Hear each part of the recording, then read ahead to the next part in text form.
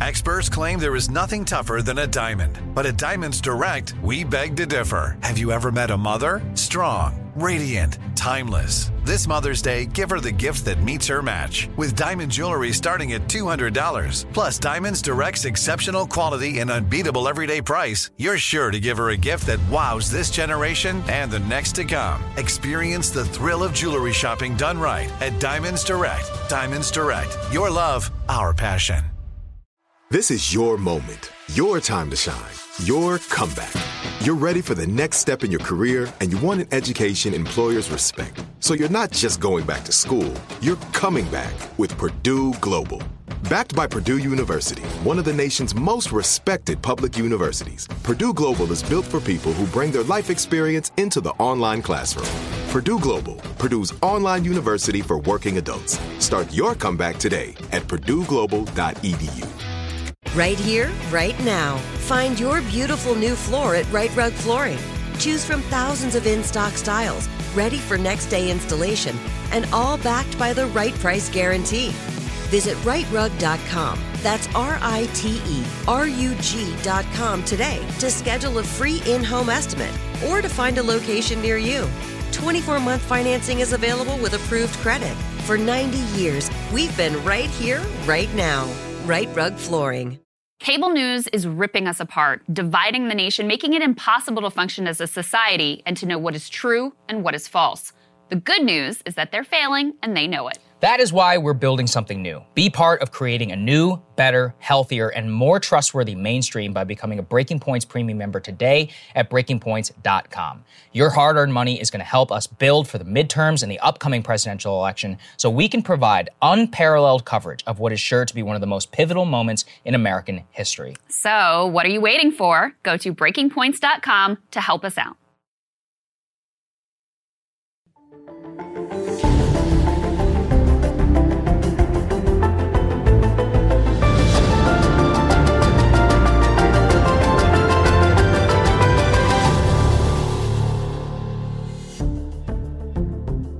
Good morning, everybody. Happy Tuesday. We have an amazing show for everybody today. What do we have, Crystal? Indeed, we do. A lot of important and also interesting stories. We have new developments with regards to Russia and Ukraine and also our administration's response. We have some very, very revealing and interesting comments, a very prominent official calling for diplomacy, something that you rarely hear on cable news. So we're going to break all of that down. Also, some new developments in terms of the stock market and new regulations from the Biden administration with regard to chips being exported to China that could be quite significant.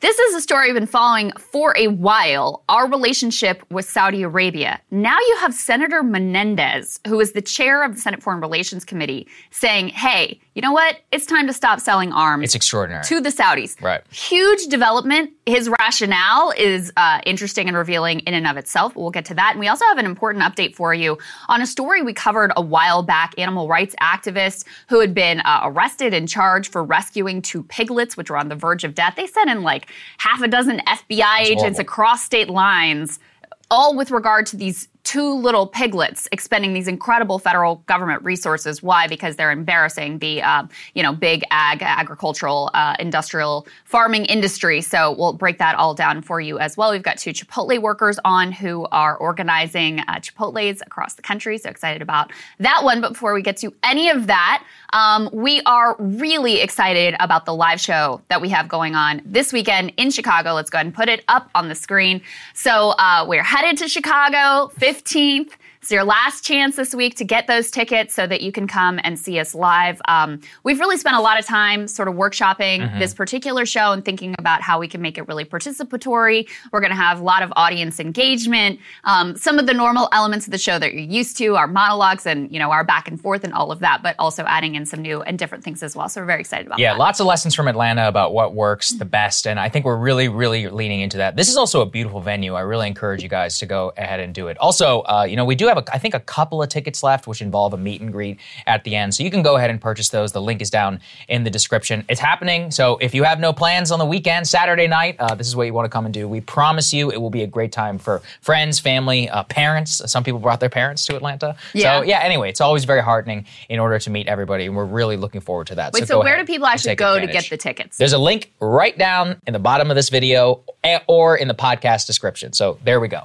Those are right there. Also, this is the last week of the Counterpoints discount. Extended it a little bit by popular appeal. Let's go and put the Counterpoints graphic up on the screen. That's right. We got a fantastic show that they're going to be doing on Friday. We're really looking forward to that. And I also want to say, not only on top of the discount that we're offering, but Supercast has actually done us a great favor, Crystal. We've had a lot of people ask if they could actually give more than their when the preset amounts for their membership. So now actually you can select the amount that you would like in order for your membership to be upgraded or for however much you would like beyond that figure. So again, we are not asking or requesting, but if you would like to, it's very, very helpful. And given that so many of you have asked us, that is now available. And if you need help setting all of that up, just send us an email if you're an existing premium member, breakingpointspremium@gmail.com. Okay, administrative stuff out of the way. As always, we thank you so much for bearing with us on these things.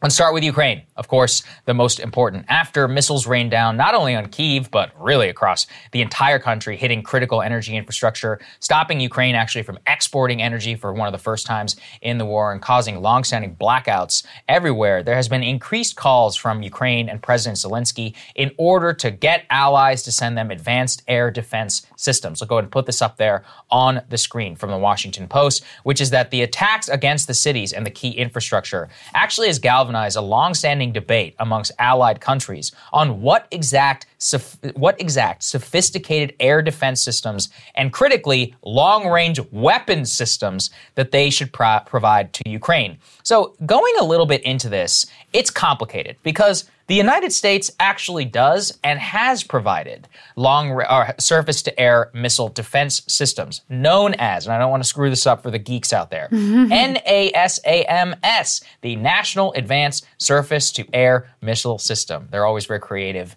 with what they say. Now, we have actually been providing Ukraine with those systems since July. However, we provided them 2 anti-aircraft systems, of which the Ukrainians say that they have actually used quite well during that attack, Crystal. Yeah.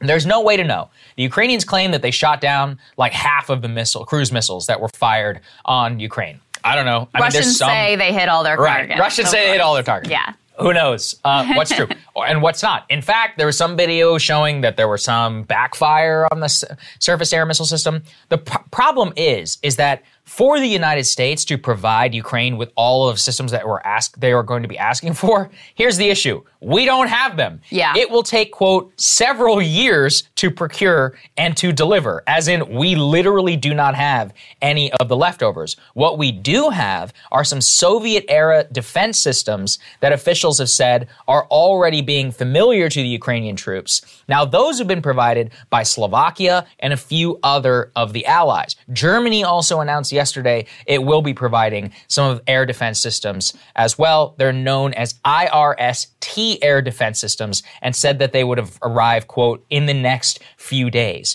However, this is not the fulsome nature of what the Ukrainians want because they are actually combining what has just happened with air defense systems on top of, hey, by the way, we also need those long-range missile systems that you refuse to sell us because they're saying they need to have a war of defense to be able to strike on the missiles that are targeting them. Well, that brings us into a very different strategic territory because we did not provide them those weapon systems specifically because we were afraid that it would spark a bigger conflict with Russia, according to Biden. However, and let's put the next one up there on the screen, Ukraine is very, very savvily, I will say on their part, approaching and its, quote, weapons wish list as the winter approaches. So what we've seen here is that on top of their new air defense systems, really what they want is to be able to deter critical Ukrainian infrastructure strikes, the likes of which that we just saw yesterday. The issue is that there is a major conflict in Washington to try and separate out any defensive system from an offensive system. Right. And you can completely make sense, which is that in U.S. military doctrine, for example, part of the reason we were so against a no-fly zone is because there's no such thing as just declaring a no-fly zone. Like if you declare one, that means you have to be able to take out any of the systems which are going to shoot down your planes. So now you're in a war of offense, even though you're technically in a war of defense. And this is going to be the critical debate, I think, in the next couple of days, given the fervor of how people are reacting after the Ukrainian attack. Yeah, so there's a lot of interesting context here. First of all, you know, in the early days of this war, Zelensky, and you all will probably recall this, was very upfront about what his demands were, what he wanted, was making very public appeals. Those public appeals were sort of dialed back over time because he recognized that this was not really the most effective way to operate. The demands did not go away, but instead of being publicly issued, instead it was, you know, talking to the administration directly and continuing to press for more and more weapons, and including these missile defense systems, and also in the longer range missiles that they still are very much pressing for. So what was interesting here is the minute effectively that you had these Russian strikes across the country, you had a concerted public effort from the Ukrainians to ask specifically for anti-aircraft and anti-missile systems to Ukraine. So you had the defense minister tweeting, the best response to Russian missile terror is the supply of anti-aircraft and anti-missile systems to Ukraine. This will protect our cities and our people. This will protect the future of Europe. You had the foreign minister tweeting after Russian attacks that we urgently need more modern air defense and missile defense systems to save innocent lives. You had a presidential advisor tweeting, instead of talking, we need air defense, MLRS, longer range projectiles. And Estonia's intelligence chief, and we've been covering Estonia, they're very hawkish in terms of their approach to this conflict. They also are calling for these types of longer range weapons to Ukraine. And that's the piece that, you know, the Biden administration is concerned would be very escalatory. As Sagar, you were indicating, the concern over the anti-aircraft and anti-missile systems is less about that escalatory factor and more about just not having those systems available. And also what we may need should we ever get into a conflict. Right. Yeah. So the idea was that, you know, we would provide them certain things that we have been providing, and we would sort of fund their ability to procure on their own these types of systems. Now, of course, that will, as you indicate, take quite a while for those to be developed. And then there's the question of training and whether they'll be ready to go to effectively utilize those systems. So, you know, if you're Russia, just think about this, because I'm reading reports this morning, you know, the lights, electricity, and water is basically back on mostly across the country. Yep. You know, there's no doubt that this, first of all, killed people, including civilians, and that this, you know, was a terrifying situation for Ukrainians across the country, and it was designed to be so. But also, they didn't, unlike the, you know, attack on the Crimea Bridge, which was a big psychological blow and also a big strategic blow, this didn't accomplish any sort of real battle objectives. Their hand, in terms of their military tactics and where they stand, has not changed because of these attacks. This is essentially like a sort of like an anti-virtue signal, like just being able to show like we can still do something, which is both designed to terrify the Ukrainian public and also to sort of placate their own domestic hardliners. So they have this sort of showy display that doesn't really accomplish their battlefield objectives. And then right away, you basically have the Biden administration saying, you know, those anti-aircraft, anti-missile defense systems that you guys have been asking for, we're going to go, and we've been dragging our feet on, we're going to go ahead and provide those. And that's also what complicates this so much, because on top of this, there's actually secret negotiations going on right now between the U.S. and Ukraine on whether to send F-16s and Patriot missile defense systems to Ukraine. Now, the thing is with the Patriot missile defense systems is we barely have enough in order to protect NATO and ourselves. There's a long-standing supply problem of which is very boring covering and I could go into for a long time. But the secondary part of that on the F-16s is one that has been one of those lines that the Biden administration, and NATO in particular, has been refusing to cross. Both Poland, Romania, and others will remember the whole fighter jet controversy in the beginning of the war. Anyway, all of this is getting looped in to the current environment as to why we're spending so much time covering it, because how NATO and the West decides to respond to this and the type of weapon systems they send could actually change the strategic situation overall. President Biden put out a readout of his phone call. Let's go and put this up there on the screen with Zelensky yesterday. Here's what he said. Biden spoke today with President Zelensky of Ukraine. He expressed his condemnation of Russia's missile strikes across Ukraine, including in Kyiv, and conveys his condolences. Biden pledged to continue providing Ukraine with the support, adding to defend itself, including advanced air defense systems. He also underscored his ongoing engagement with allies and partners, etc. Now, the reason why that this matters, again, is it's all being looped up. The debates on defensive and offensive weapon couched in the realm of supposedly being able to stop future Russian attacks within the context of these strikes. Now, the other problem, too, on the strikes, this is what you just said. Power is back on in Ukraine. Did it work? I mean, kind of. Like, the Ukrainians are probably more resolute than ever. They're like, wow, I really hate these people. We're not going to We're not going to roll over. I would feel these safe. assholes. At the same time, it was like, what, you're going to bomb one of our childhood parks? And it's like, we're going to, parks and a pedestrian bridge where people take selfies. Right. Like a beautiful national place. And we're just going to capitulate to you whenever you have the unproven capabilities on the battlefield? No. The issue is that Russia also does not necessarily have a lot of these precision-guided munitions. So I looked a little bit deeper into this, and from all current estimates of their actual precision-guided munitions, there is a reason that we saw this limited one strike happen yesterday, and it had not happened effectively on that scale since March. It's because Russia has two things.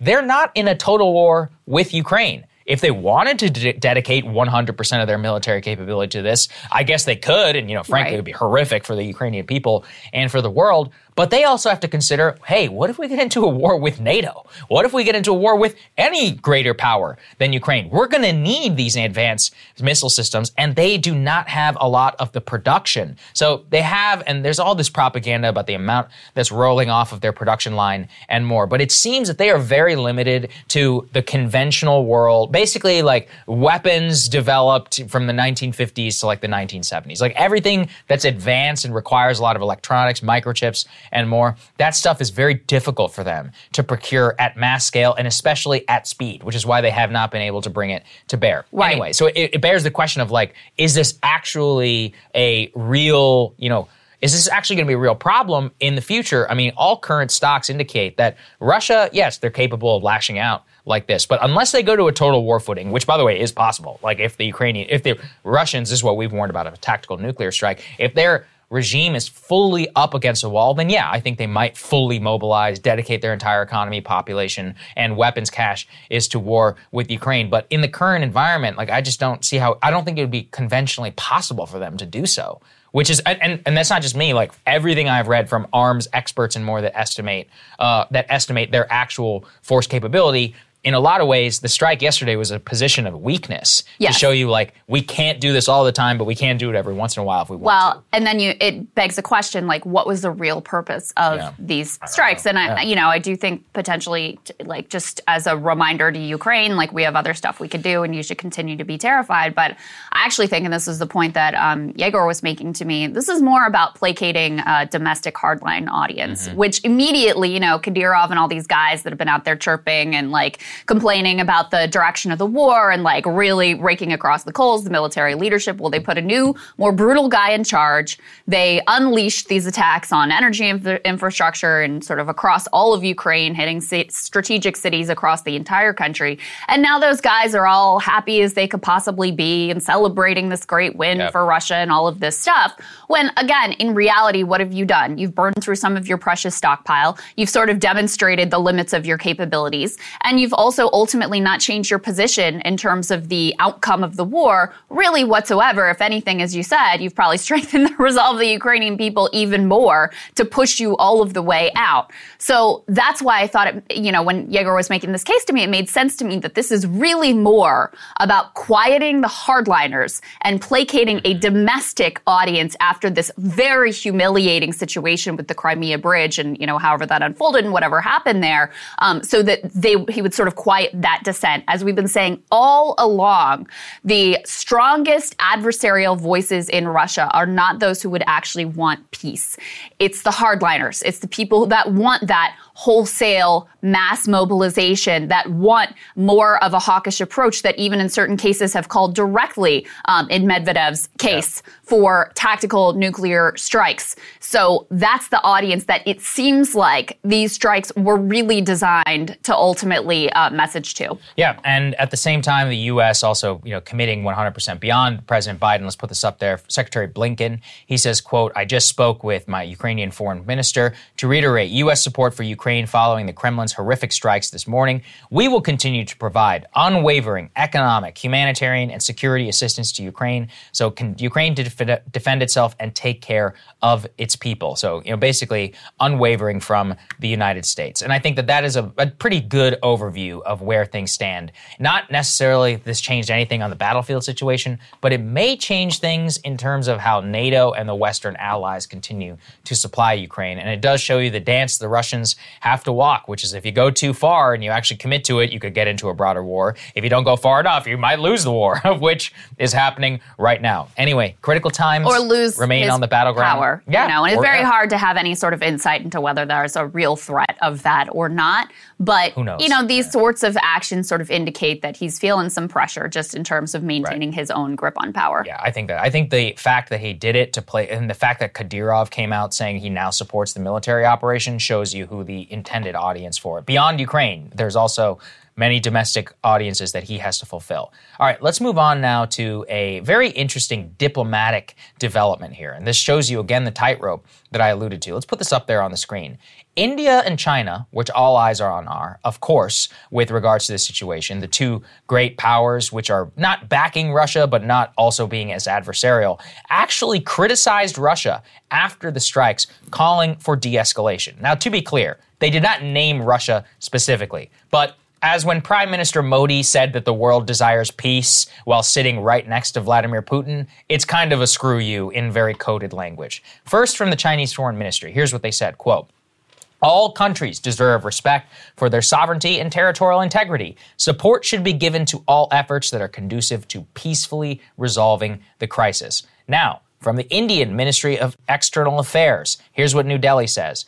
India is deeply concerned at the escalation of the conflict in Ukraine, including targeting of infrastructure and deaths of civilians. So anyway, the Indian response there is probably the most direct criticism yet that they have given of Putin. Why does it matter? Well, they remain one of the top customers of Russian oil. And I do think it bears parsing as to how the Indians in particular are approaching this. And even in the Chinese, they're like, listen, if you're going to sell us cheap oil, we'll take that oil. They're like, but don't mistake for a second that we support, bombing of critical infrastructure in Ukraine. And it's also a little bit of a lesson for Putin of, yeah, you might want to go total war but if you do, you will lose your last two standing customers who are funding basically the entire war effort. He really has put himself in a very strategic pickle. And I think for him to have zero allies in this fight except for Belarus, I mean, look, that's a bad situation to be in. And it just highlights how strategically dumb the invasion was in the first place. Also shows you how precarious their situation is they can't really commit beyond what they're already doing without possibly risking the loss of their largest oil customers on the globe. Yeah. Well, Saudi is backing them up, so they've got some friends That's there. True. We'll get to that in a little bit. Yeah. I think also from the India and China perspective, part of the rub with these countries with regards to the West is this feeling of all these international organizations and rules of the global order, not to say that in the conspiratorial sense, but these were all set up by the U.S. and by the West, and they feel like they're given a sort of second-class status within that order. So in the beginning of this, when it was Russia is challenging that order, and maybe we're going to sort of wait and see how this plays out. Well, now they're seeing how it's playing out, and it's not playing out that well for Russia. So it's important to remember that these new comments, these are not the first comments that China and India have made that have been at least obliquely critical of Russia. There was that summit in Uzbekistan last month.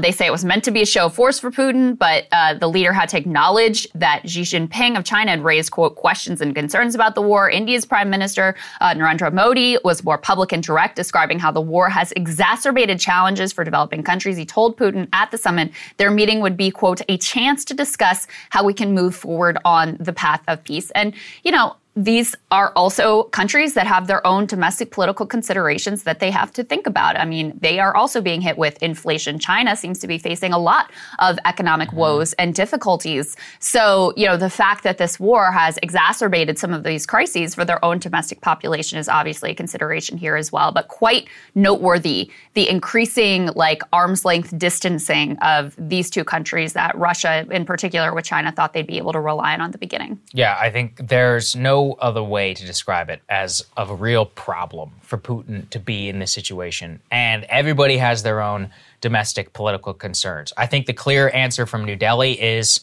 hey, we're willing to stand up to the West as long as we're getting this cheap oil and we're able to do it without incurring any costs. But if you go too far and you're going to incur us costs, then this entire deal is up. And the precarity then of the Russian economy really can't be overstated. I mean, over and over again, the Russian oil markets and Russia really has been saved both by OPEC and by the supply shock. But that is a dangerous situation to have only one or two customers that you can be wholly reliant on in order to backstop your economy. And that means you have to placate them very, very, very carefully. I think that New Delhi, the moment that they would have to face a UN resolution that would actually, or, sanctions possibly by the West, some type of thing, they would pull the plug on their relationship. That's what they've always done. They've basically played the West and the Russians against each other, and we're like, we'll go with whoever's going to give us a deal, is going to save us most weapons. Very Indian, I think, in their handling it. As far as the Chinese. You can say that, I can't. Yeah, I'll say it. As far as the Chinese, they've been doing it basically since the Cold War. It's kind of interesting. It's called the non-aligned movement. Mm-hmm. Anyway, in terms of the Chinese, same thing, which is that they like the chaos. They like actually the West being pinned down in Europe. So they'll backstop the Russians, but they're not going to sell them any weapons. They haven't done so. I mean, the North Koreans right now are taking advantage of that. If Russia really was in a pickle, would they come and save them? I'm not so sure because they too also don't want to suffer those consequences. And they don't want the trouble to be directly on them. Again, they're just like the Indians. They'll take the cheap oil if they can get it. And this is why, when there's, we've been over this a couple times, but I keep hearing this argument being made, so I really want to underscore why I think it's silly and facile of an argument, this idea that if you negotiate with Russia at all, if they end up getting anything out of this, then they're going to be emboldened, they're going to roll into another country, or other rogue regimes around the world are going to look at this and say, you know what, we should do this too because Russia ultimately got X or Y or Z out of this deal. This has been an unmitigated disaster for Putin, for Russia. I mean, for him personally, in terms of his grip on power, there seem to be cracks. It has not gone well in terms of the war effort. It has not gone well in terms of their economic standing. It has not gone well in terms of their international standing. I cannot imagine any leader around the world looking at this and saying, that's an experience I want to replicate, right? Yeah. Even if there was some sort of they end up with Crimea or something like that, no one is going to look at this and be like, that was great for them and I want to do the same thing. Yeah, I tend to agree. All right, let's move on then to the final part here, which is interesting also in its own right. Let's go ahead and put this up there on the screen, which is the issue that we face right now, which you just got to on negotiations, which is the Russians, for all their talk about diplomacy and all of that, their number two, Dmitry Medvedev, on the day of the strikes, still calls, Crystal, for complete regime change in Ukraine. And actually Who knew this guy was such a psycho? It's actually a fascinating story in its own right, as I alluded to, which is that Medvedev, while he was president, Obama thought that he could deal with him on a better basis. They saw him as more Didn't Hillary go with the reset button? The reset button. Yeah. What didn't end up saying reset? Yeah. That's hilarious.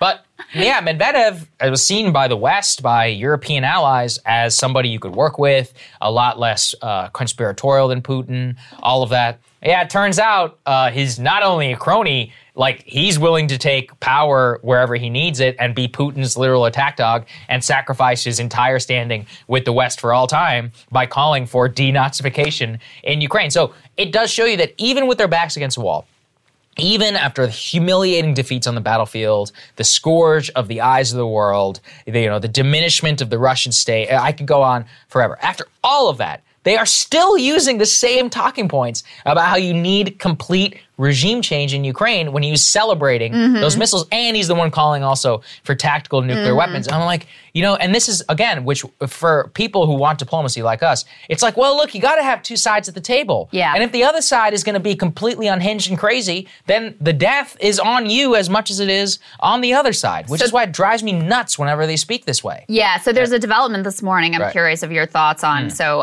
Sergei Lavrov, who's Russia's foreign minister, said on Tuesday Moscow was open to talks with the West on the Ukraine war, but had yet to receive any serious proposal to negotiate. I'm reading from U.S. News and World Report. In an interview on state TV, Lavrov said Russia was willing to engage with the U.S. or with Turkey on ways to end the war, now in its eighth month.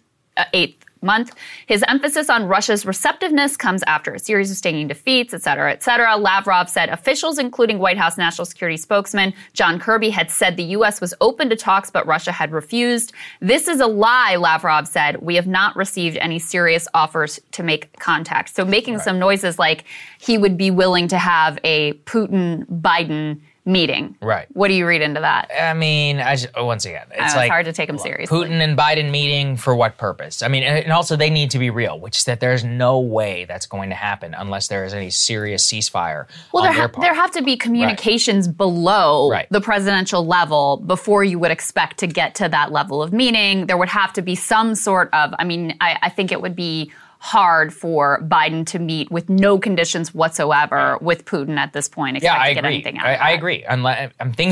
Two things would happen. Either they would have to stop or things would have to get a lot worse. Like we'd have to literally be on the brink of a nuclear exchange for that. And even then, I'm still not sure the political conditions would align. I mean, the issue to, Lavrov in particular, like these guys are wily liars. I watched them break many, many ceasefires in Syria. I'm not going to say it was all on them. There was a lot of complicated stuff. But the point is you can't really take a lot of their word seriously. And so if they're going to continue to parrot this type of language, and also even in terms of their negotiation, at the one hand, they're saying this stuff. On the other, they endorse Elon Musk's proposal as one that they would consider. So it's like, which one? They're the ones also that have to lay things out as well. And they're not giving themselves any room in order to open that table. I just don't think it's possible from the Russian side. But I also want to be clear, I don't think it's really possible from the Ukrainian side either. I mean, go ahead and put this next one up there on the screen.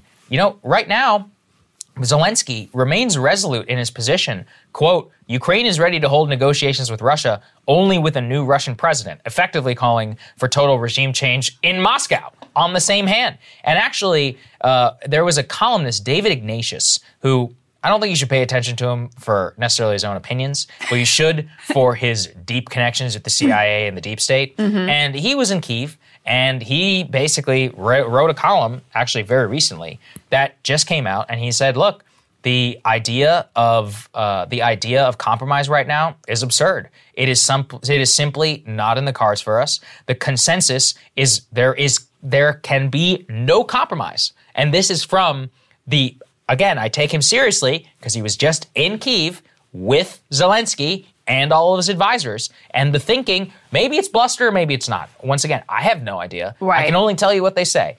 And here's what he writes. What's clear to me is that there's no middle ground. The resiliency and resolve I heard reminded me of Londoners during the Blitz in World War II. I was asked repeatedly by Zelensky and his advisors why people in the West still even talk about compromise with Putin. So their head is nowhere even close to negotiation. So you basically have two sides that at least at times publicly stated position is we won't negotiate until we have regime change in the other country. And that's a recipe for disaster. Here's a direct quote from the head of the Ukrainian National Security Council. It would be extremely difficult to explain to our society why we need to even sit down at the table with these terrorists and negotiate.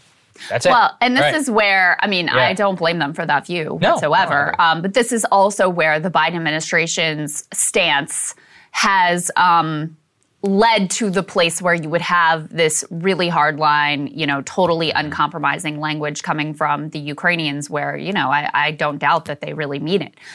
Because we have sort of enabled, we've created the reality that exists right now where they really feel like they have a chance at complete victory, where they feel like it's possible that they may even be able to, watch the downfall or the overthrow of Putin's government and his power. And so, we've really sort of enabled these loggerhead conditions in terms of any sort of diplomacy, and that's even without going back to, the short-circuited peace talks that, at least by some reporting, had some chance in the early days of working out, and we said, no, we're not down for that. There's no way to know. There's literally no way to know about how this is all going to work out, but I think it's always important, for people who are, fans of diplomacy and want it, for us to also be real about what the conditions being created by the both sides are, where it seems almost impossible, and the road to much more destruction and death just seems all the more likely, unfortunately. Total defeat for Russia, like even being pushed out of Crimea, et cetera, that really heightens the risk, number one, that Putin would feel his status and power was at existential risk, and dramatically increases the chance that he would resort to something like a tactical nuclear strike in order to hold on to power. So that's why, these kinds of signs and signals are troubling, because ultimately that's the sort of back against the wall, no other option situation you could end up in with catastrophic consequences for everyone, including the Ukrainians. That's right. So let's get to the next block. We thought it was very important to highlight this. What we're about to show you is Admiral Mike Mullen. Some of you might know him. He was the chairman of the Joint Chiefs of Staff under President Bush and President Obama. Now, look, I'm not going to lie to you. He has a mixed record. On Afghanistan, didn't exactly tell us the truth. That being said, I followed him a lot in the days of the Syrian civil war, Crystal, because even at that time, he was always pushing back against hawks who wanted to create a no-fly zone over Syria because he wanted to avoid conflict with Russia. And he gave a very eye-opening interview, the first likes of which I have ever seen on national television, in which he was very clear with the American people about what Putin needs to be taken seriously on, what exactly the nuclear threat consists of, and what the avenue for the U.S. should be. The reason why I think it's important is that this is a former head of the entire United States military, chief military advisor to the president, advocating not for military action like David Petraeus and other four stars that was seen on TV after, but instead for diplomatic negotiations. Let's take a listen. How do you assess the nuclear threat from Russia right now? Well, I have to take Putin seriously. He's got lots of options with tactical nuclear weapons from very low-yield nuclear weapons. He's I believe, a cornered animal, and I think he's more and more dangerous, just what's happened in the last 24 hours. It also speaks to the need, I think, to get to the table. I'm a little concerned about the language, which we're about at the top, if you will. President Biden's language. President Biden's language with respect to how it all ends. And that really is up to, I think, Tony Blinken and other diplomats to figure out a way to get both Zelensky and Putin to the table. And as is typical in any war, it's got to end. And usually there are negotiations associated with that. So there are a couple of noteworthy things that he says. Number one, take Putin's threat of nuclear weapons seriously. Number two, calling out President Biden for his nuclear Armageddon language. Although on that one, I've seen that the hawks are basically like, Biden shouldn't be so hyperbolic. I'm like, well, what if he's not being hyperbolic? What if he was real?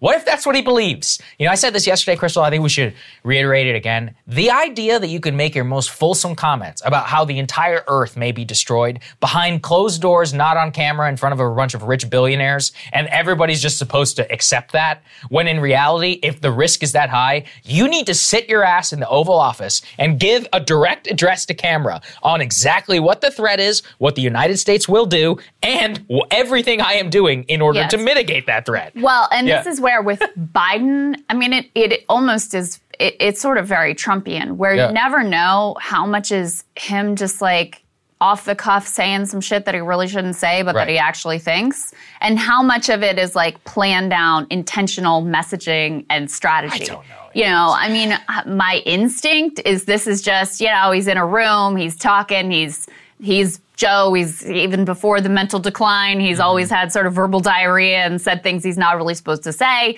So my instinct is it was more of that kind of a situation where he accidentally let loose what he really thinks, even as clearly many other people in the administration are trying to avoid saying any of this publicly whatsoever. Why? Because if you acknowledge that we are right now in a position where we could face potential nuclear Armageddon, it begs a lot of questions about how the hell exactly we got here. So that's the reason why he doesn't want to give that fulsome, direct speech comments to the American public, because to acknowledge that we've allowed ourselves to get in this place is to acknowledge that there were potential catastrophic failures along the way. We know that the American people would like to see diplomacy. The views that are expressed by Mike Mullen here are very mainstream, even though if you express them, you know, on Twitter or other places, you'll be absolutely dogpiled as I can tell as that a Russian sympathizer and all this sort of stuff. But, you know, the reality is, if you want to end this conflict without having overt World War III, we're already in sort of like low-key World War III, but overt World War III and a potential nuclear exchange, at some point people are going to have to come to the table. Now, it feels like we are right now a long way from getting to that place. So then that begs the question, what do we do to change the conditions to enable that sort of serious sit down where at least you could get to a ceasefire, at least you could come to some sort of an understanding or détente to de-escalate this situation, rather than what we continue to see week after week after week is a little more escalation, a little more escalation, a little more escalation. I mean, we just learned, let's not forget that this is already sort of like fallen out of the news, but we just learned the Ukrainians assassinated a Russian citizen in Moscow using a car bomb. So those sorts of, you know, tactics are apparently being deployed by the Ukrainians. The U.S. intelligence community says without our consent may or may not be the case ultimately, but this is a really dangerous game that we're playing every single week that it goes on. All it takes is one thing to go wrong. That car bomb didn't even kill the right person. So they didn't even kill, you know, okay, now what? It's like, what if you killed somebody who's higher up the food chain? What if you start assassinating children? People start to go crazy. I mean, look, all of this is 100% on the table.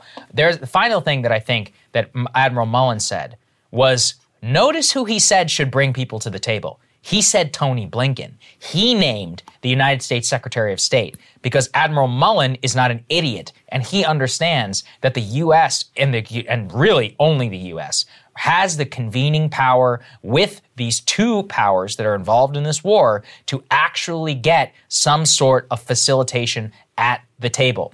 And, you know, I think that this cannot be overstated. America is the only country on earth that has the capability to compel Ukraine to the negotiating table because they literally do not function as a polity without us. Mm-hmm. We pay their bills and balance their budget. I don't think people even understand that their entire economy and currency would collapse without the United States, given the amount of economic assistance. Two, their war effort is 100% dependent on U.S. Like, in terms of overall military aid and materiel, it all comes from us. So, at that point, you have a tremendous say over the conflict. And I was really heartened to hear Admiral Mullen say that because he has actual cachet amongst the so-called decision makers. I will say though, there's always been wars over like who has respectability and who doesn't. And we have to be honest, like his view is not very popular here in Washington. Yeah. But I'm starting to see a couple of things break through. Actually, just this morning in the Financial Times, a guy named Alexander Gabuev, he's a senior fellow at the Carnegie Endowment for International Peace. He came out with the same thing. The risks of escalation in the Ukraine war are rising fast. No comprehensive settlement is possible, but the U.S. must start laying the groundwork for crisis diplomacy. You said you saw Congressman Ro Khanna, who I believe we have on the show on Thursday, actually, making similar noises, which is also noteworthy that there would even be a perception that there would be any space in the conversation to say that at this point. Yeah, so I think that the tide is beginning to break for what we have been saying here on the show for a long time. But we also can't overstate I'm talking about 2 voices or 3 voices in a sea of 10,000 who rule Washington. Don't ever forget there's more Ukrainian flags in the city than there are American flags. You're absolutely 100% correct, though, that the initiative really does have to come from the U.S. I mean, there's just no other way that this is ultimately going to work out. I mean, we saw the way that this happened the last time there were any sort of peace negotiations. The U.S. and the U.K. basically said, no, we're not down with this, and that was the end of it. Right. So if it doesn't come from the U.S. and from some sort of initiative from our side, there is no possibility whatsoever. So I hope that Biden's little realizations about World War III and potential nuclear Armageddon maybe makes him a little more serious about figuring out how we could get to that place. Not that that is an easy thing to figure out how to engineer whatsoever. We'll see. Inshallah, as they say in the Arab world.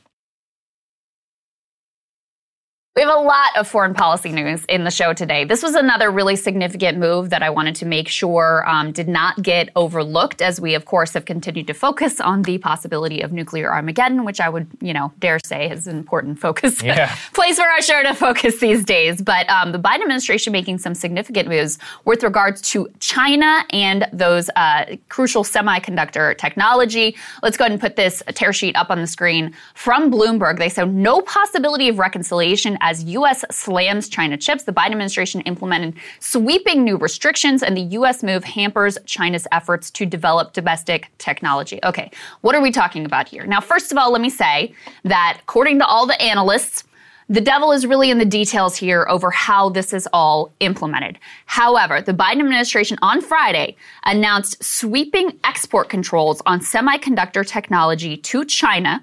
The idea is to sort of cripple Beijing's access to those critical technology. It's needed for a lot of things, but including sort of defense and guided weapons. So that seems to be what it is aimed at. Technology experts said the rules appear to impose the broadest export controls issued in a decade. This is per the New York Times.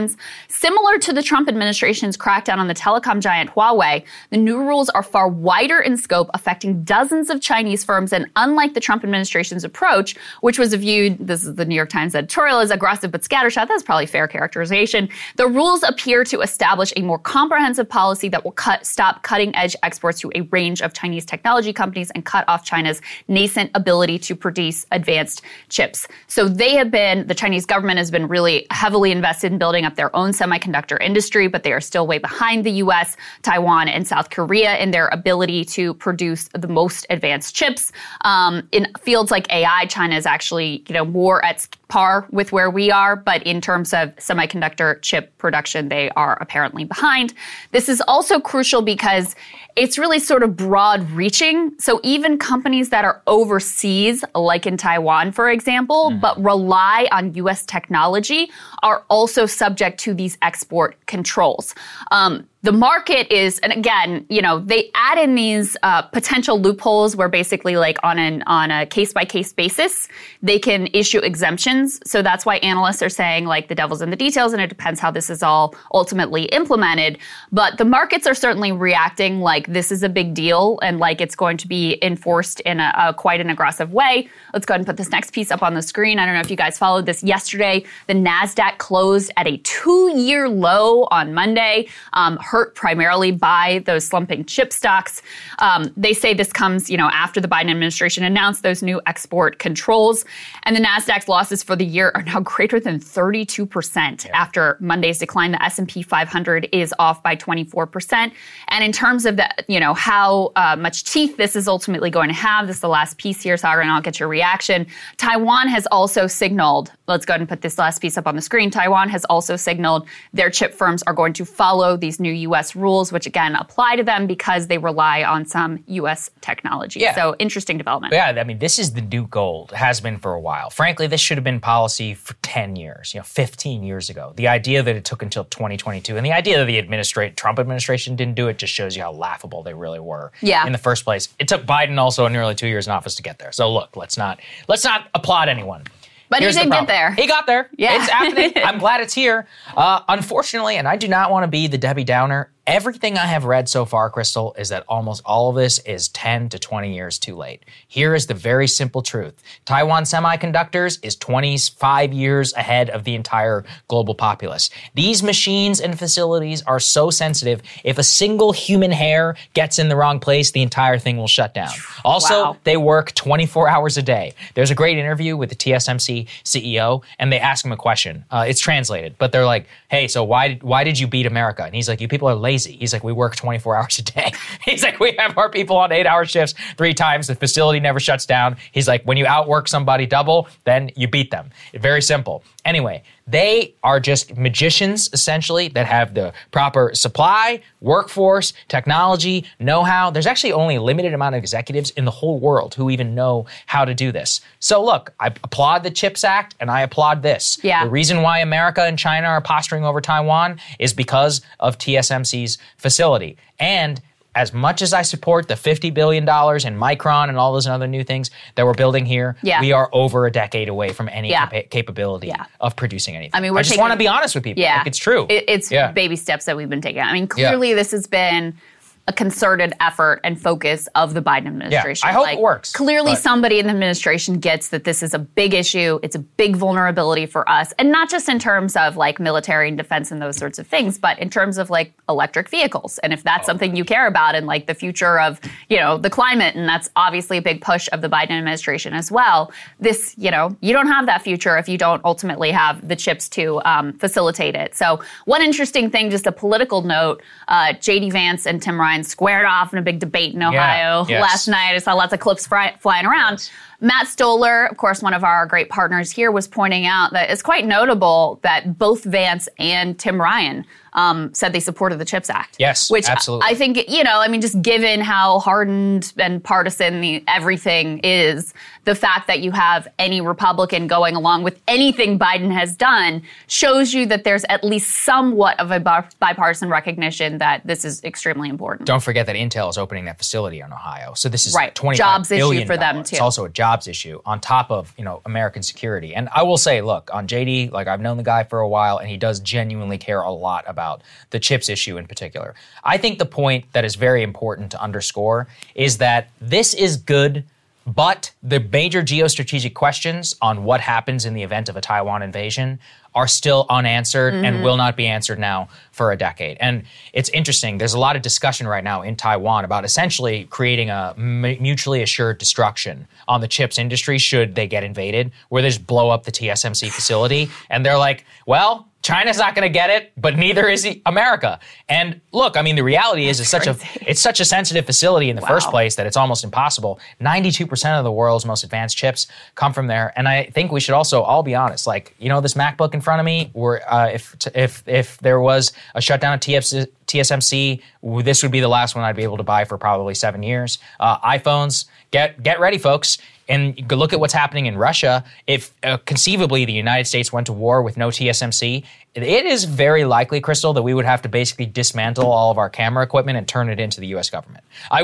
Think about what happened in World War II. You're talking about Russia's having to pull them out of washing machines. I actually looked into that story. It's not it has happened. It's unclear, but the truth is that they are cannibalizing some consumer electronics. Now, if we were to ever enter a war and they were no more TSMC, it is very likely the U.S. government would be like, everyone has to turn in their consumer electronics in order to run our missile systems off of. Let's just be very real about the vulnerability that we face in the global supply chain right now. Yeah. And why, I do scourge so many of these policymakers for what they've done to us over the last 2 years. I feel on semiconductors the way that if you are a rightful German should feel about nuclear energy and about reliance on Russian gas. You're like, I cannot believe you people put us in this situation. Let us get to this place. Because that is the level of vulnerability. We just don't feel it yet because there hasn't been a crunch. We got a small taste in 2021. Our car companies lost $10 billion in revenue because of the chip shortage. $10 billion.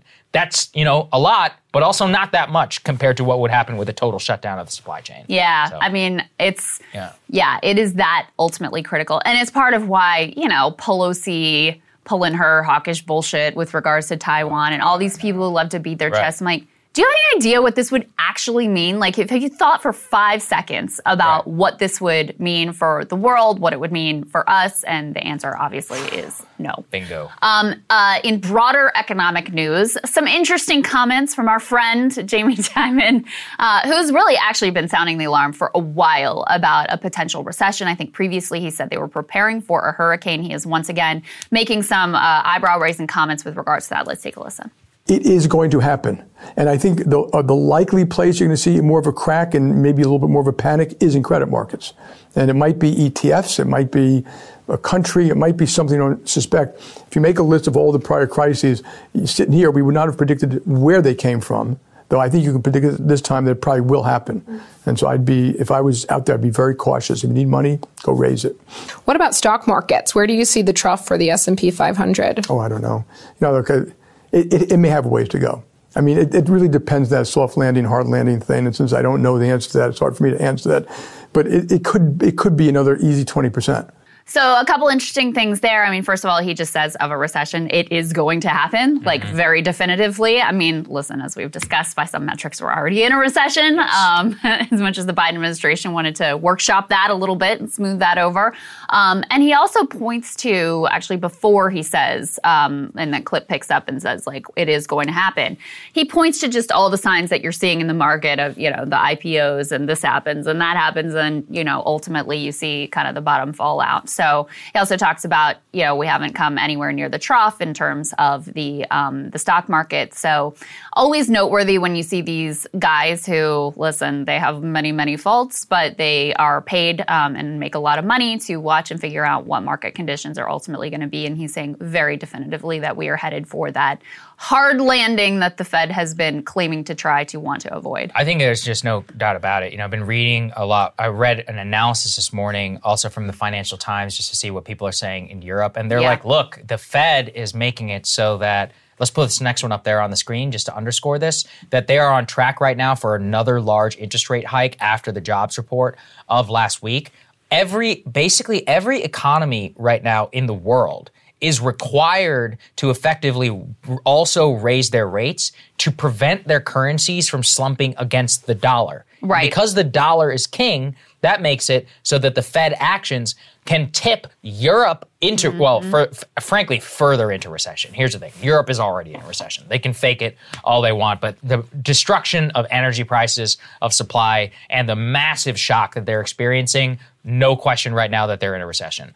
Us, I mean, technically, probably, it's obviously wonky. I would just say things are bad and that in general, whether it's technical or not, it's a bad situation. From that point forward, pushing us further into that bad situation makes it undeniable to have a recession, and that the global conflagration on all of this is that you kind of have a spinning effect. So we raise our interest rates, and the central banks in Europe raise their interest rates. And then the dollar has all of this chaos, which affects our trade markets, our exports. On top of that, you have demand shock, basically from destruction of demand via the Federal Reserve, and you have all these massive supply shocks coming in the energy markets. It's just a recipe for disaster and for chaos, essentially, in the economy. And we really haven't seen this, like, global, all-at-one-time tightening that's happening right now that you're referring to, where it's not just the Fed, it's central banks around the world that are all, and it is partly related to what we're doing, because we're effectively, when we're hiking rates, we're effectively exporting our inflation around the world. I mean, that's kind of a simplistic way to think about it, but it's making things difficult for European countries. It's also making things very difficult for global South countries that have dollar-denominated debt. And then, once their currency is weaker, it costs more for them to be able to service that debt, so it can contribute to those spiraling crises. And those things, of course, don't stay overseas, so that's an added risk for us. Yet there is no sign that the Fed is intending to slow down whatsoever. As you indicated, we just had this fairly solid jobs report. Employers added 263,000 workers in September. You might think that was good news. When I look at that, I'm like, oh, that's good. We still are adding, hundreds of thousands of jobs and not going backwards. But the Fed perversely looks at that as bad news because they want to crush the labor market and they want to stop new job creation and they want to lower wages. That is part of their direct goal in what they're doing here. And so when they look at those numbers, indications are that they'll make a fourth increase of 0.75 points at their November 1st and 2nd meeting. They are saying that now, after that meeting, they'll debate how far they want to go at the next meeting. But, it's incredibly dicey territory that you have such aggressive rate hikes from the Fed with the stated goal of we basically want to screw over workers, and they continue to move in this, very, very aggressive direction and, see these numbers and think that this is a reason to keep going. You're increasingly hearing voices saying like, you all might be going too far with this. Right. And it's interesting that those voices have also started to sneak into some mainstream coverage. I think that from what I've read, and I read a pretty decent analysis yesterday from the Journal, the Fed just doesn't care. I think we should also not underestimate it. You and I, we have a big show, but we do not have cachet in like official economic thinking. Correct. And those people rule the world. The Fed is unaccountable and they are by definition independent. Per their philosophy of the economy, things are going exactly as planned. Their entire philosophy is to divorce themselves from the actual lived experiences of people's lives, specifically in order to have that grandiose, the thumb on the scale, managing up and down and away from politics, kind of the philosophy invented by Paul Volcker. So, and there's a mono ideology there too. It's not like you talk about the hawks and the doves at the Fed. They're all on board with this same policy right now. So there really is very little difference between them. Like we can moan till the cows come home, but it's not going to do very much. And here's the other problem, which is that by taking this out of the realm of politics, we really do make it so that Americans don't really understand anything about the Fed. And they frankly want it that way. They don't want you to have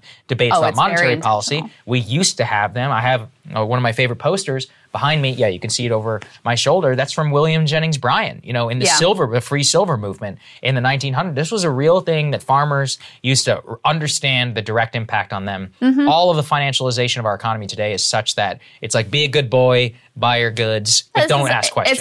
It's a direct consequence of neoliberalism. Mm-hmm. It's the idea that we're going to let the markets decide and we're going to let the experts handle it and you don't need to worry about it. And so it's no accident that Alan Greenspan was really the one that sort of innovated in this elitist direction of the Fed. And they would talk about Fed speak, where it's like you need a freaking decoder ring and a PhD to understand what the hell this guy is trying to say. This was all very, very intentional. And over the past decade, there has been, post-financial crash, there's been some of the most radical experimentation going on at the Fed that we have ever had in our nation's history. And so it's also not an accident that during that time of completely radical experimentation, that there also is, a need to sort of tell the population, don't worry about it, we got it, nothing to see here, because they didn't want to really open themselves up to that debate and understanding of what was going on. So in some ways, we're also at a place where those chickens are coming home to roost in terms of the end of that period of truly radical Fed intervention. So anyway, it's something that we've really made a concerted effort to try to cover and decode here for everyone, because it's ultimately really not that complicated. Anyone can understand what's going on here. And there are few things that directly impact your life as much as what the Fed is deciding to do at each of these meetings. Very true. Okay, more gigantic foreign policy news. Stunning, something I honestly thought I would never see, but it's interesting the rationale here. So, Senate Foreign Relations Committee Chairman, Democratic Senator Bob Menendez, now saying, let's go ahead and put this up on the screen, that the U.S. must immediately freeze all aspects of our cooperation with Saudi Arabia, including any arms sales and security cooperation beyond what is absolutely necessary to defend U.S. personnel and interests. So he does put a little bit of a loophole in there, how you define what is absolutely necessary to defend U.S. personnel and interests. But there's no doubt about it, and let's go ahead and put this full statement up on the screen so we can see it, This is a stunning shift in the relationship between the U.S. and Saudi. He says, I want to read through this because his rationale here is important. This comes in the wake, of course, of Russia's attacks on Ukraine. And he says, I'm horrified by Russia's depraved and desperate escalation against civilian infrastructure across Ukraine, including in Kyiv. I pledge to use all means at my disposal to accelerate support for the people of Ukraine and to starve Russia's war machine. That is why I must also speak out against the government of Saudi Arabia's recent decision to help underwrite Putin's war through the OPEC Plus cartel. There's no room to play both sides. The Kingdom of Saudi Arabia chose in a terrible decision driven by economic self-interest. And that's when he goes on to say the U.S. must immediately freeze all aspects. And he says, I will not greenlight any cooperation with Riyadh until the kingdom reassesses its position with respect to the war in Ukraine. Enough is enough. So all of this comes after, as we covered here, OPEC Plus had their meeting. They said, we're going to cut production significantly. That's great for Saudi Arabia's bottom line. It's great for Russia's bottom line. You know, keeping oil prices elevated and high. It's bad for us. It's bad for the world. This also comes on the heel of the Biden administration trying to extend an olive branch and going and meeting with them, sort of on bended knee. Obviously, that didn't work. But I also think it's noteworthy, Sagar, what this comes in reaction to. That's the problem. You know, It's not about Jamal Khashoggi and human rights. It's not about the atrocities they committed in Yemen, creating the worst humanitarian catastrophe on the entire planet. It's not about what they're doing to our own domestic population in terms of screwing us over with gas prices. It's not even about it might be partly about the political predicament that he's putting Biden in, that they're putting Biden in terms of putting the screws to him before the midterm.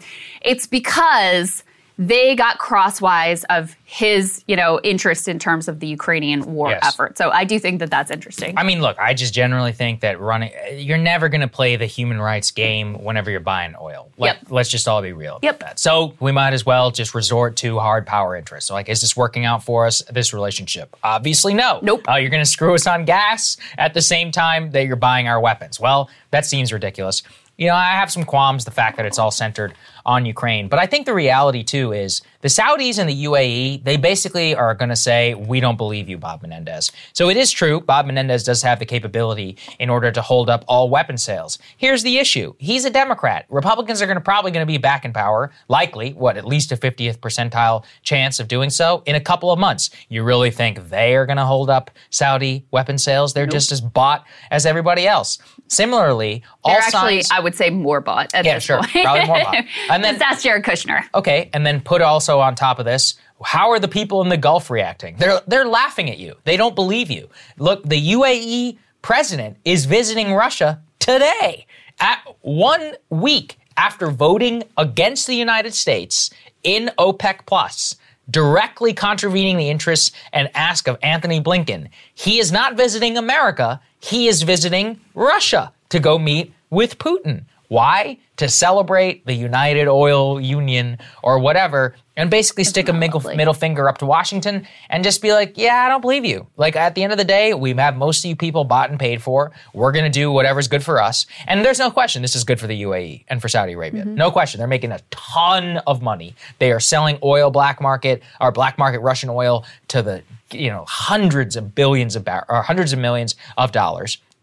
Relabeling barrels and kind of mixing it with their infrastructure. A lot of Russian money, from what I have read, has fled to the Dubai banking system. Dubai is like the banking capital of terrorists and Russians and all. If you've ever been there, it's a crazy place. But my point is that this has been a great thing for their economies, and they know that at the end of the day, Washington will come to not only their defense, but will probably buckle and sell them the weapons anyway in the long run. They have this whole town wired so that a single senator's objection is probably just not going to do anything. But it is noteworthy nonetheless, and we should celebrate it. Yeah. That somebody is going to come out and say it. And he's not just a single senator. Right, he's the chair of the Senate Foreign Relations Committee, and he's the guy who can veto any and all arms sales. Right. So it does have a lot more teeth and a lot more credibility when it comes from Bob Menendez versus when it comes from basically anyone else. I mean, the only other person who would be as significant in terms of his words here would be the president himself. So,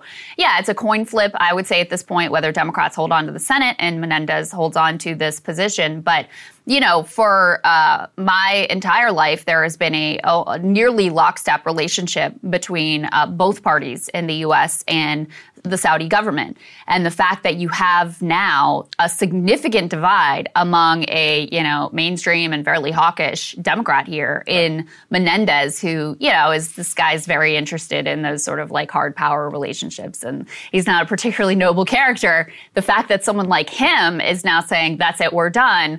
Very, very noteworthy and a remarkable departure from the way things have been for a long, long time. I totally agree. All right. We wanted to bring you an update on a story that I think is really important and which has been, you know, it has actually gotten a little bit of mainstream coverage, but mostly kind of falls under the radar. And I think it's an important one to highlight here. So let's go and put this up on the screen. This has been reported out by The Intercept. They've done a good job in covering this trial of animal rights activists. Here's the headline. They say activists acquitted in trial for taking piglets from Smithfield Foods. The nation's largest pork producer argued the removal of 2 sick piglets was a case of theft and burglary. And this activist organization called Direct Action Everywhere called it a rescue. So let me give you the backstory here. Basically, you have this group, Direct Action Everywhere, and they take really quite courageous actions, direct actions, as the name implies, to expose the horrors of factory farms. In particular, they gained access to this farm in Utah, is a pig farm, where you had the female pigs, the sows, put into these crates that are so small they can't even move or turn around. Okay, this is after they supposedly were getting rid of these crates and they weren't doing that anymore. Well, they go into this farm and all of the female pigs are in these types of crates. But it gets so much worse. The horrors of this place, which they were able to video and document, are so extreme. You had dead piglets piled up behind the mothers. You had mothers and just sitting there, you know, rotting, and live ones there amongst their dead litter mates. You had mothers whose teats were ripped apart and bleeding because they were unable to produce enough milk, and you had these starving piglets trying to nurse and suckle. I mean, just absolutely disgusting, filthy, horrific, inhumane things that were happening there that they were able to document. So as part of this action, they saw these 2 piglets that were close to death, dramatically underweight, there amidst their dead siblings. And they decided they were going to rescue these 2 piglets. Now, for Smithfield Farms, and this, you know, this particular farm is part of the larger Smithfield brand, which, side note, is now owned by China. Interesting part of the story, but that's another story for another day. So they ordinarily, you know, they have apparently a lot of these dead piglets, which is horrifying in and of itself, and they dispose them and they have no commercial value to them. But they wanted to argue that this was a theft and a burglary, and that these activists should be charged and they should be thrown in prison for rescuing the 2 piglets that have zero commercial value ultimately to Smithfield Farms. The activists said, no. This is like if you have a dog in a hot car that is in distress and you go save it. Yes. That's what this is akin to. And their strategy here is actually to sort of provoke these legal conflicts so that they can establish by precedent that there is what they call a right to rescue, where if you see these animals that are in clear distress and on the verge of death, you're actually allowed to rescue them from this facility. And as The Intercept points out here, ultimately, they were victorious. Now, the crazy thing also about this story is the fact that the amount of federal government resources that were dedicated to returning these 2 piglets across state lines. You had multiple FBI agents on this. I mean, think of all of the crime and the things that are going on in the country. And the federal government was devoting massive resources to tracking down these piglets and DNA testing them and taking this thing to trial. Why? Well, because, you know, they're looking out for the interests of big business, of the factory farm industry. And so that's why they care. Even in Smithfield Farms estimations, even at maximum, they said these pigs were worth like $40. And you have these huge FBI, federal government resources being spent on this case. So there's a lot of elements here. I mean, the creativity and I think the bravery of the tactics, the novel legal interpretations, and the fact that they were able to win in court in Utah, a very conservative place, of course. And then the fact that you have the federal government just siding with big business in such an overt and egregious way makes it, I think, a really interesting and revealing story about the way the country works. Yeah, and we actually interviewed some of the people involved. So let's go ahead and take a listen to our old interview. As to my prosecution, I was charged with multiple charges, felony burglary charge for, at one point I removed a sick, dying piglet that was of no value to this company, and I faced up to 5 years in prison for that. I was also charged under an ag-gag law. Yeah, and as I mentioned, there was an FBI investigation. At one point, they approached this truck driver who came to us, and they threatened to prosecute him. Ag-gag laws are completely insane. And, that also just highlights the collusion between big food and specifically the factory farming industry and the state to have them basically be their goon enforcers to cover up what our whole food supply chain is.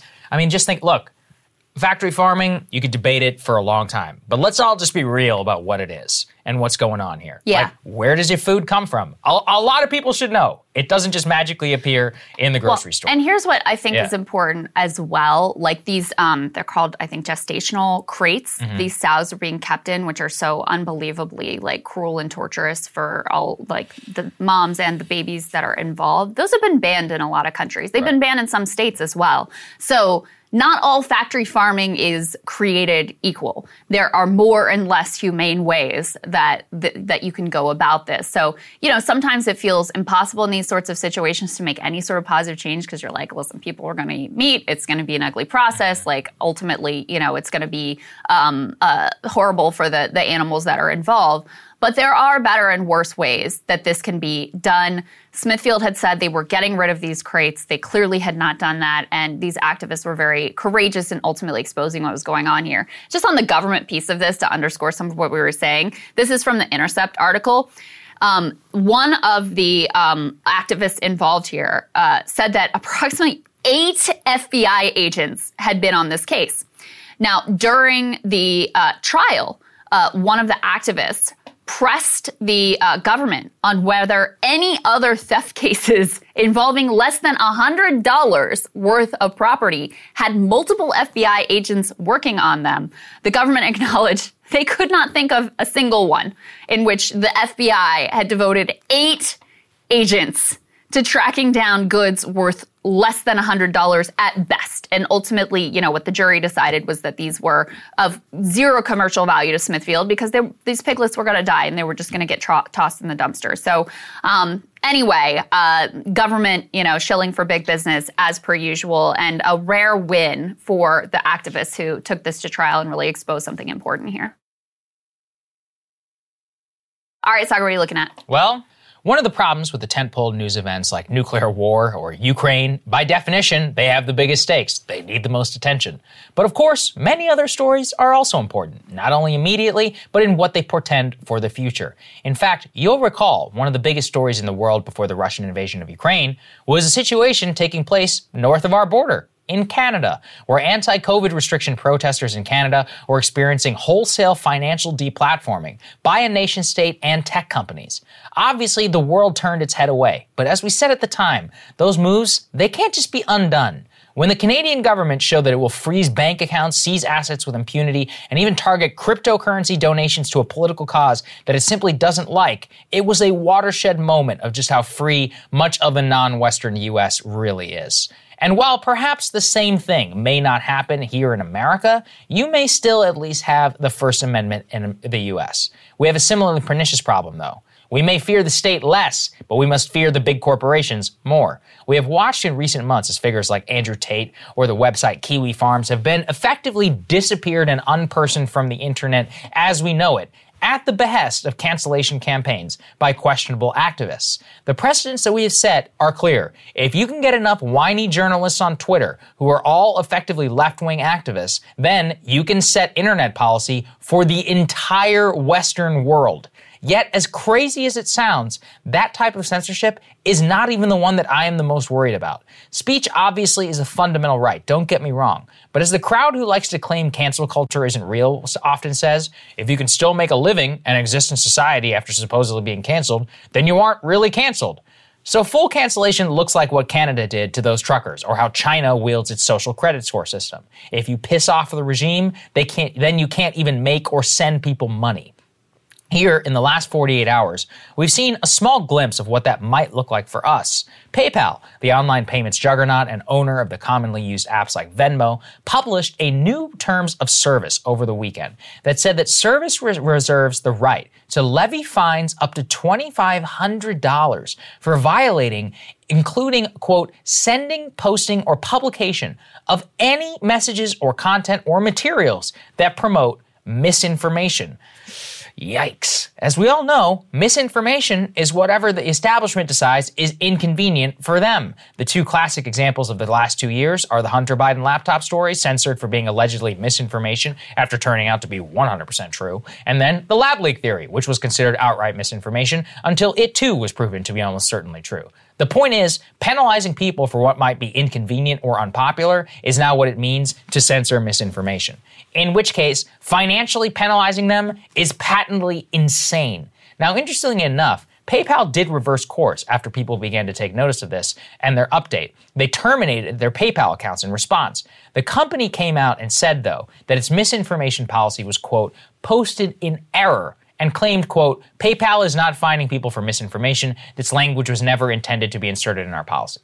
Yet, as PayPal should know, the internet lives forever. Their claim that it was inserted in error is absurd. A random Twitter sleuth immediately pointed out they uploaded that new terms of service to their website on September 27, 2022, which was including in the language and inserted the date that it was supposed to go into effect on November 3rd.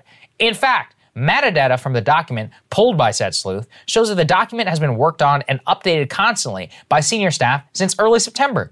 In other words, something doesn't quite track with the PayPal explanation. In fact, the only thing that does track is a company that appears terrified to be caught, who not only aggressively claimed they didn't mean what their terms of service said, but then suffered major consequences on their stock price. The stock fell a full 6% on the backlash alone yesterday, investors noting that the active cancellations of the service and bad press were hurting the company bottom line. But look closer, and it's not the David and Goliath story that some people are making out to be. The truth is, PayPal really only reversed course because Elon Musk, who literally founded the company, got involved along with David Marcus, their former president. In other words, it wasn't until the richest person on the planet spoke out about the company that he literally founded did they actually come out and reverse course. The actual users canceling and raising a stink on Twitter didn't really penetrate the elite discourse. So if you're banking on your war against censorship to rely on the whims of Elon Musk, I got bad news for how that's going to go in the future. Furthermore, if you take a look at the rest of PayPal's policies, it still gives them the ability to fine users $2,500 if they, quote, promote hate, violence, racial, or other forms of intolerance. Given the way that language is used by the corporate execs these days, it's obvious they can still fine you if they want to, which belies the point that we started with. In this country, financially deplatforming, it may not necessarily happen at the hands of the state, but instead by enforcers of this ruling ideology. And while PayPal isn't the same as a bank account, it comes pretty close to a necessary financial infrastructure for a lot of people. 10 years ago, it wasn't even a question that these systems would be vulnerable to debates about censorship. And it underscores that censorship in the West and in the United States is moving at a dizzying degree. It started out with deplatforming users. Then it moved on to platforms themselves, like Parler. Then it went to deplatforming users at the same time across multiple platforms. Now, moving in the direction of doing all of the above, while also cutting off people's ability to even make money or pay people. This is taking it to an entire new level, one that exists today really only in communist China, which after all is the envy of real authoritarians. And it's why we need to resist this troubling turn as hard as we can. Because the speed of the campaign shows us if we start and sit by while these things move so quickly, you may never have a chance to actually speak out again. And I think that's the crazy part, which is that, look, they only reverse course. And if you want to hear my reaction to Sagar's monologue, become a premium subscriber today at breakingpoints.com. Crystal, what are you taking a look at? Well, guys, we are less than 1 month out from the midterm elections now, and the landscape has increasingly come into focus. Now, in some ways, it has a certain logic to it. Democrats are overwhelmingly running on abortion. That is an issue, of course, where they have a huge and commanding lead. Republicans are overwhelmingly running on crime, an issue where they also have a large and commanding lead. We talked to Kyle Kondik yesterday, who watched hours of midterm election ads so that you don't have to. And he found an overwhelming focus on these two topics to the near exclusion of everything else.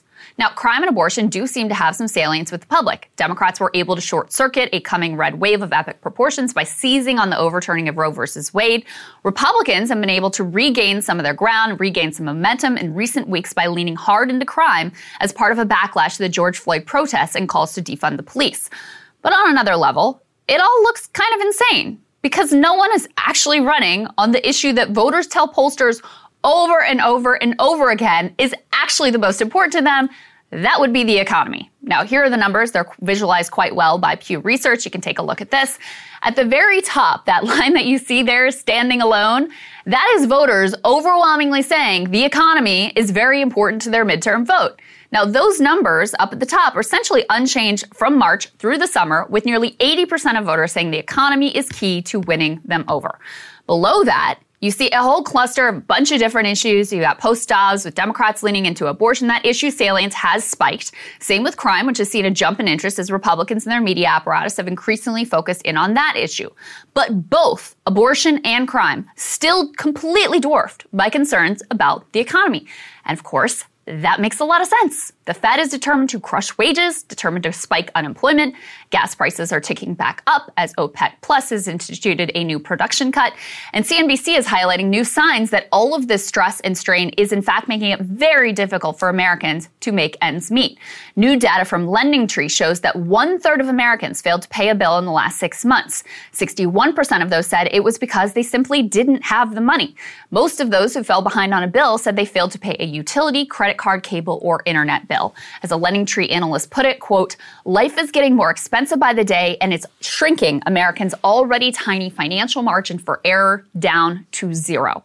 Now, you might think that one of our two major parties might see this pain and uncertainty and offer some sort of an affirmative agenda that would help ease the burden for working people. Sure, Republicans, they'll inveigh against inflation and cable news hits, but they've offered literally nothing in terms of actual solutions. And the vacuousness of this message apparently led to it falling flat with voters, which is why they switched focus, leaning in recent weeks into visceral ads about crime to try to regain the upper hand. As far as Democrats go, they just don't seem to talk about the economy really at all, even immediately memory holing the big economic program Biden just announced weeks ago, which was to cancel large amounts of student debt. Now, this landscape of neither party promising anything on the economy by default is going to benefit Republicans. If people are struggling, they're understandably going to blame the party that is in power. So really, the onus is on the Democrats to offer some compelling solutions for working class pain. This looming political disaster where Democrats de facto give Republicans the upper hand on the economy, again, the number one issue, is why an exasperated Bernie Sanders is now calling out his Democratic colleagues for their single-minded obsession on abortion. In a new op-ed for The Guardian, Sanders writes in part, quote, "As we enter the final weeks of the 2022 midterm elections, I am alarmed to hear the advice that many Democratic candidates are getting from establishment consultants and directors of well-funded super PACs that the closing argument of Democrats should focus only on abortion. Cut the 30-second abortion ads and coast to victory." Bernie goes on to bash Republicans for standing in the way of living wages, taxing billionaires, universal health care, and paid time off, before lamenting that in spite of Republicans standing in lockstep against this popular economic agenda, quote, "In poll after poll, Republicans are more trusted than Democrats to handle the economy, the issue of most importance to people." He says he believes that if Democrats do not fight back on economic issues and present a strong pro-worker agenda, they could well be in the minority in both the House and the Senate next year. Now, Democrats have a recent example, the power of this sort of material politics that Senator Sanders is advocating for. During the Georgia Senate runoffs, you'll recall, Democrats were severe underdogs, but they managed to pull off a clean sweep on the clear and compelling promise of $2,000 checks, with a little assist from Donald Trump as well, I might add. Now, Biden has already promised that with 2 more Democratic senators, he would codify Roe versus Wade. Okay, that's good, but he can and should do a whole lot more. He should promise to use the Democratic majority to ditch the filibuster and pass a populist working class agenda that will help ordinary Americans and will punish the corporate price gougers and economic royalists. Wall Street types would throw a fit. Great. That would only make it better politics. It defies all political logic to cede to Republicans what is undeniably the most important issue for the largest number of voters. The only possible explanation for such political malpractice is a desire to avoid making any promises that they may then have to keep.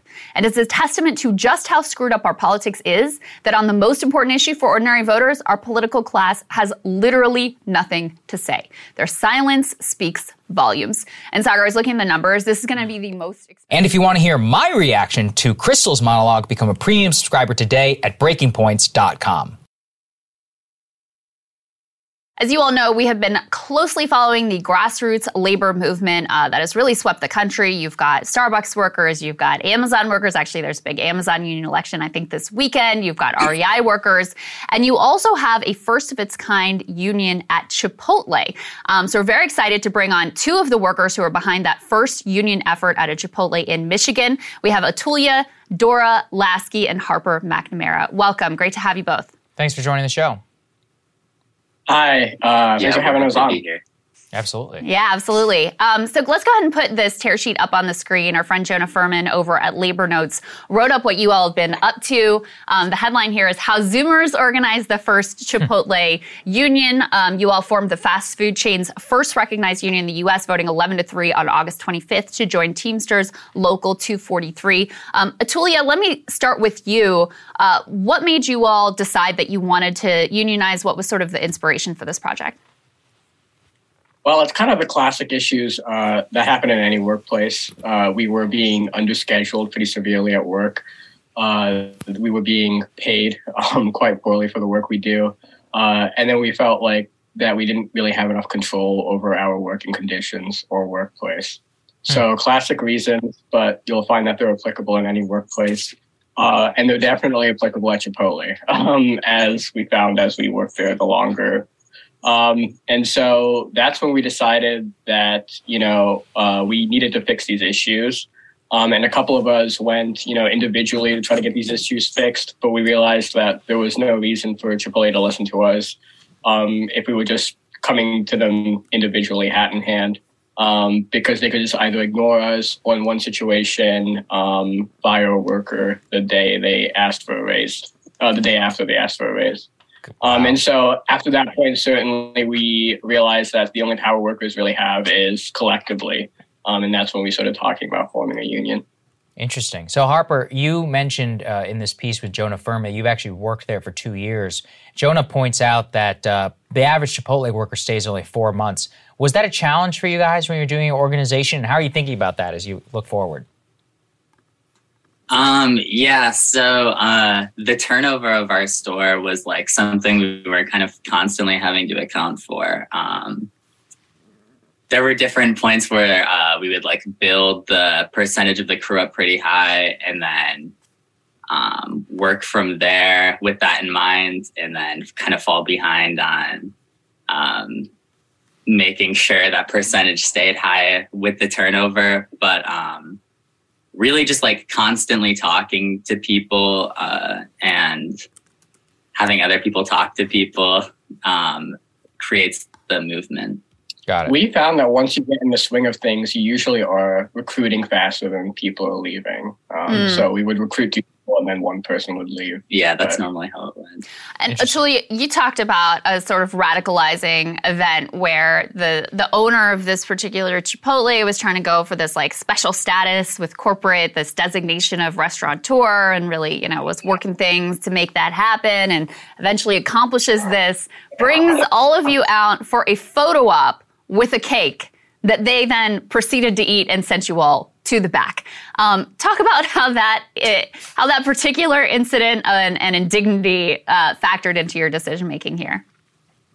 Yeah, so a bunch of us had been organizing at that point, but in a way that moment was really useful because a lot of the crew members got to see what corporate kind of really thought about them in that moment.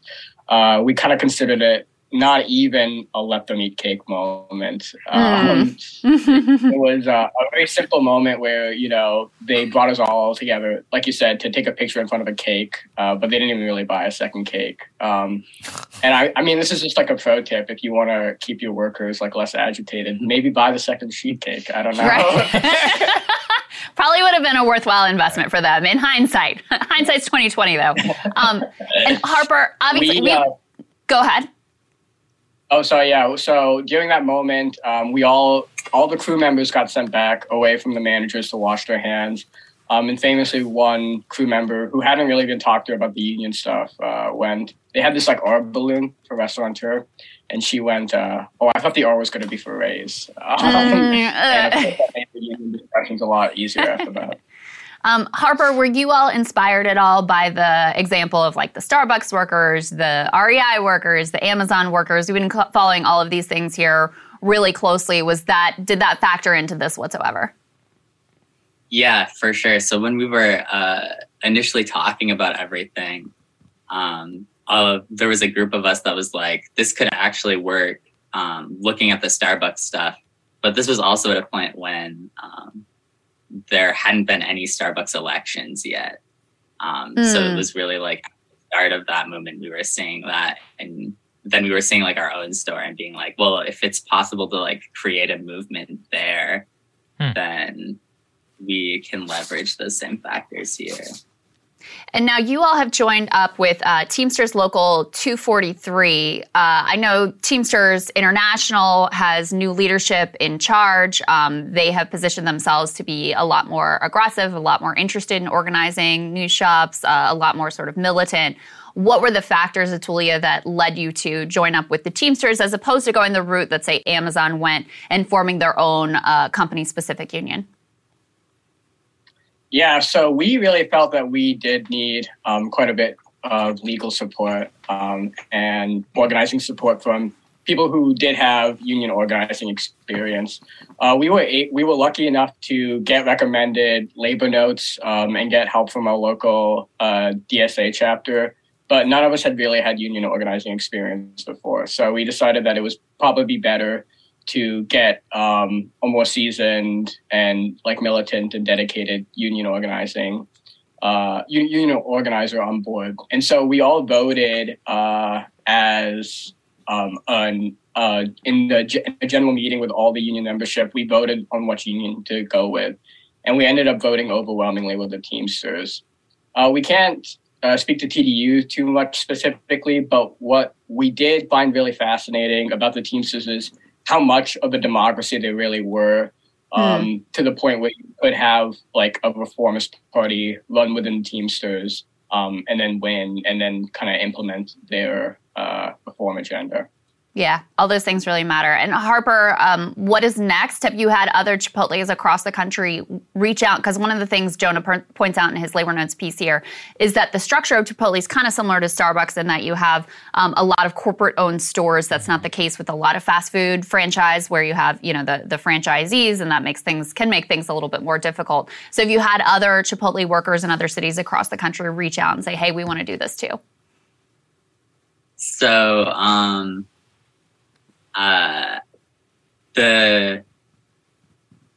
so Chipotle is not franchise, which does make it a lot easier to like spread as a movement. And we are excited to work with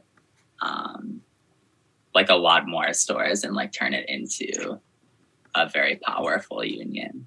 Cool. Yeah. So right now, if we can talk about this, we are working with EWOC, the Emergency Worker Organizing Committee. And so if you are at a Chipotle that you think could be improved or maybe isn't going so well, and if you would like help or support or advice talking to your coworkers, you can go to workerorganizing.org/support/Chipotle-workers and sign up there. And then we'll put a link in the description for you. I think it'll be easier. Fantastic. Yeah. Thank you. But absolutely, if there are Chipotle workers out there who are interested in following this path, definitely go check out that link. And, Atulia and Harper can help you with advice on what they learned throughout this process.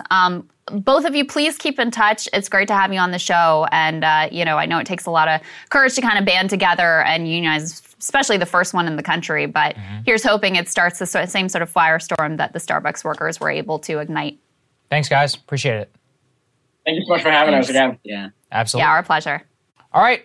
Thank you guys so much for watching. We really appreciate it. Man, I love talking to those guys. I know. It really warms my heart. It's like expert or people actually in the field, living their lives, just trying to, not get treated. Can you imagine that cake situation? Oh, my God. I don't know what I would do. I honestly, have them all out for a photo op, and then, you all go to the back. We're going to eat this cake. I'd probably quit. But if you need the money and you're just sitting there, boiling in rage, man, that...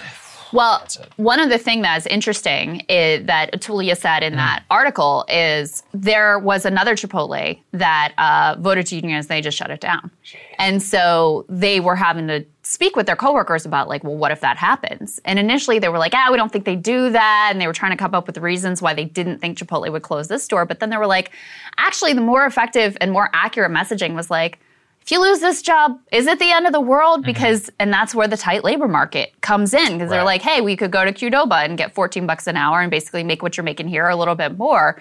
So that also helped to, make this all possible. So it's important then in context of what we talk about with the Fed and the overall economy that we understand this is partly, bolstered and enabled, and their courage is not to be understated here, but bolstered and enabled by the unique economic circumstances we have right now here too. That cake thing is going to stick with me for a little bit. It's really something.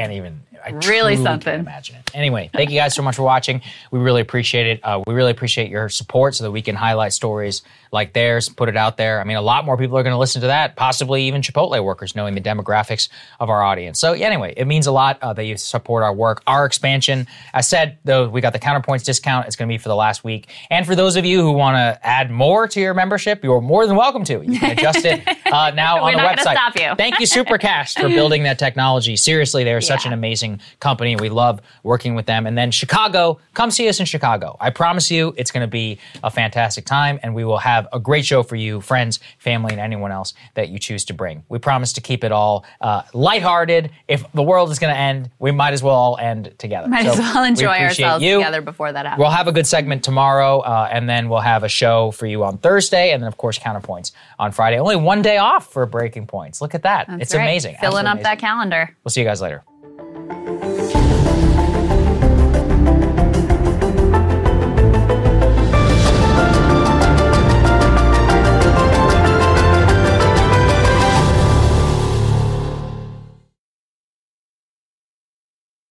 Become a part of the fast-growing health and wellness industry with an education from Trinity School of Natural Health.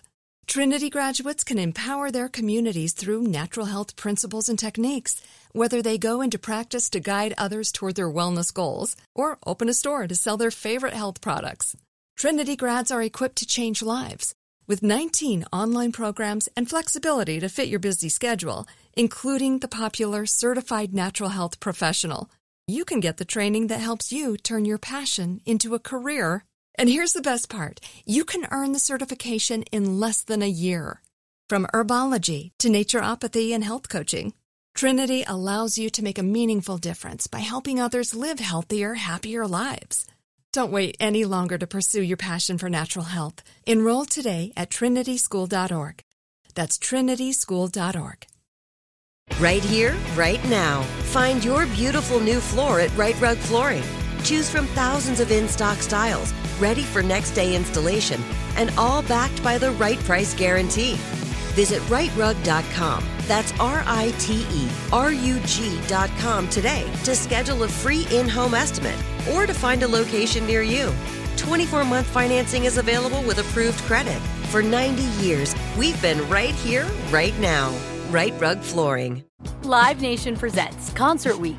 Now through May 14th, get $25 tickets to over 5,000 shows. That's up to 75% off a summer full of your favorite artists like 21 Savage, Alanis Morissette, Cage the Elephant, Celeste Barber, Dierks Bentley, Fade, Hootie and the Blowfish, Janet Jackson, Kids Bop Kids, Meghan Trainor, Peso Pluma, Sarah McLachlan.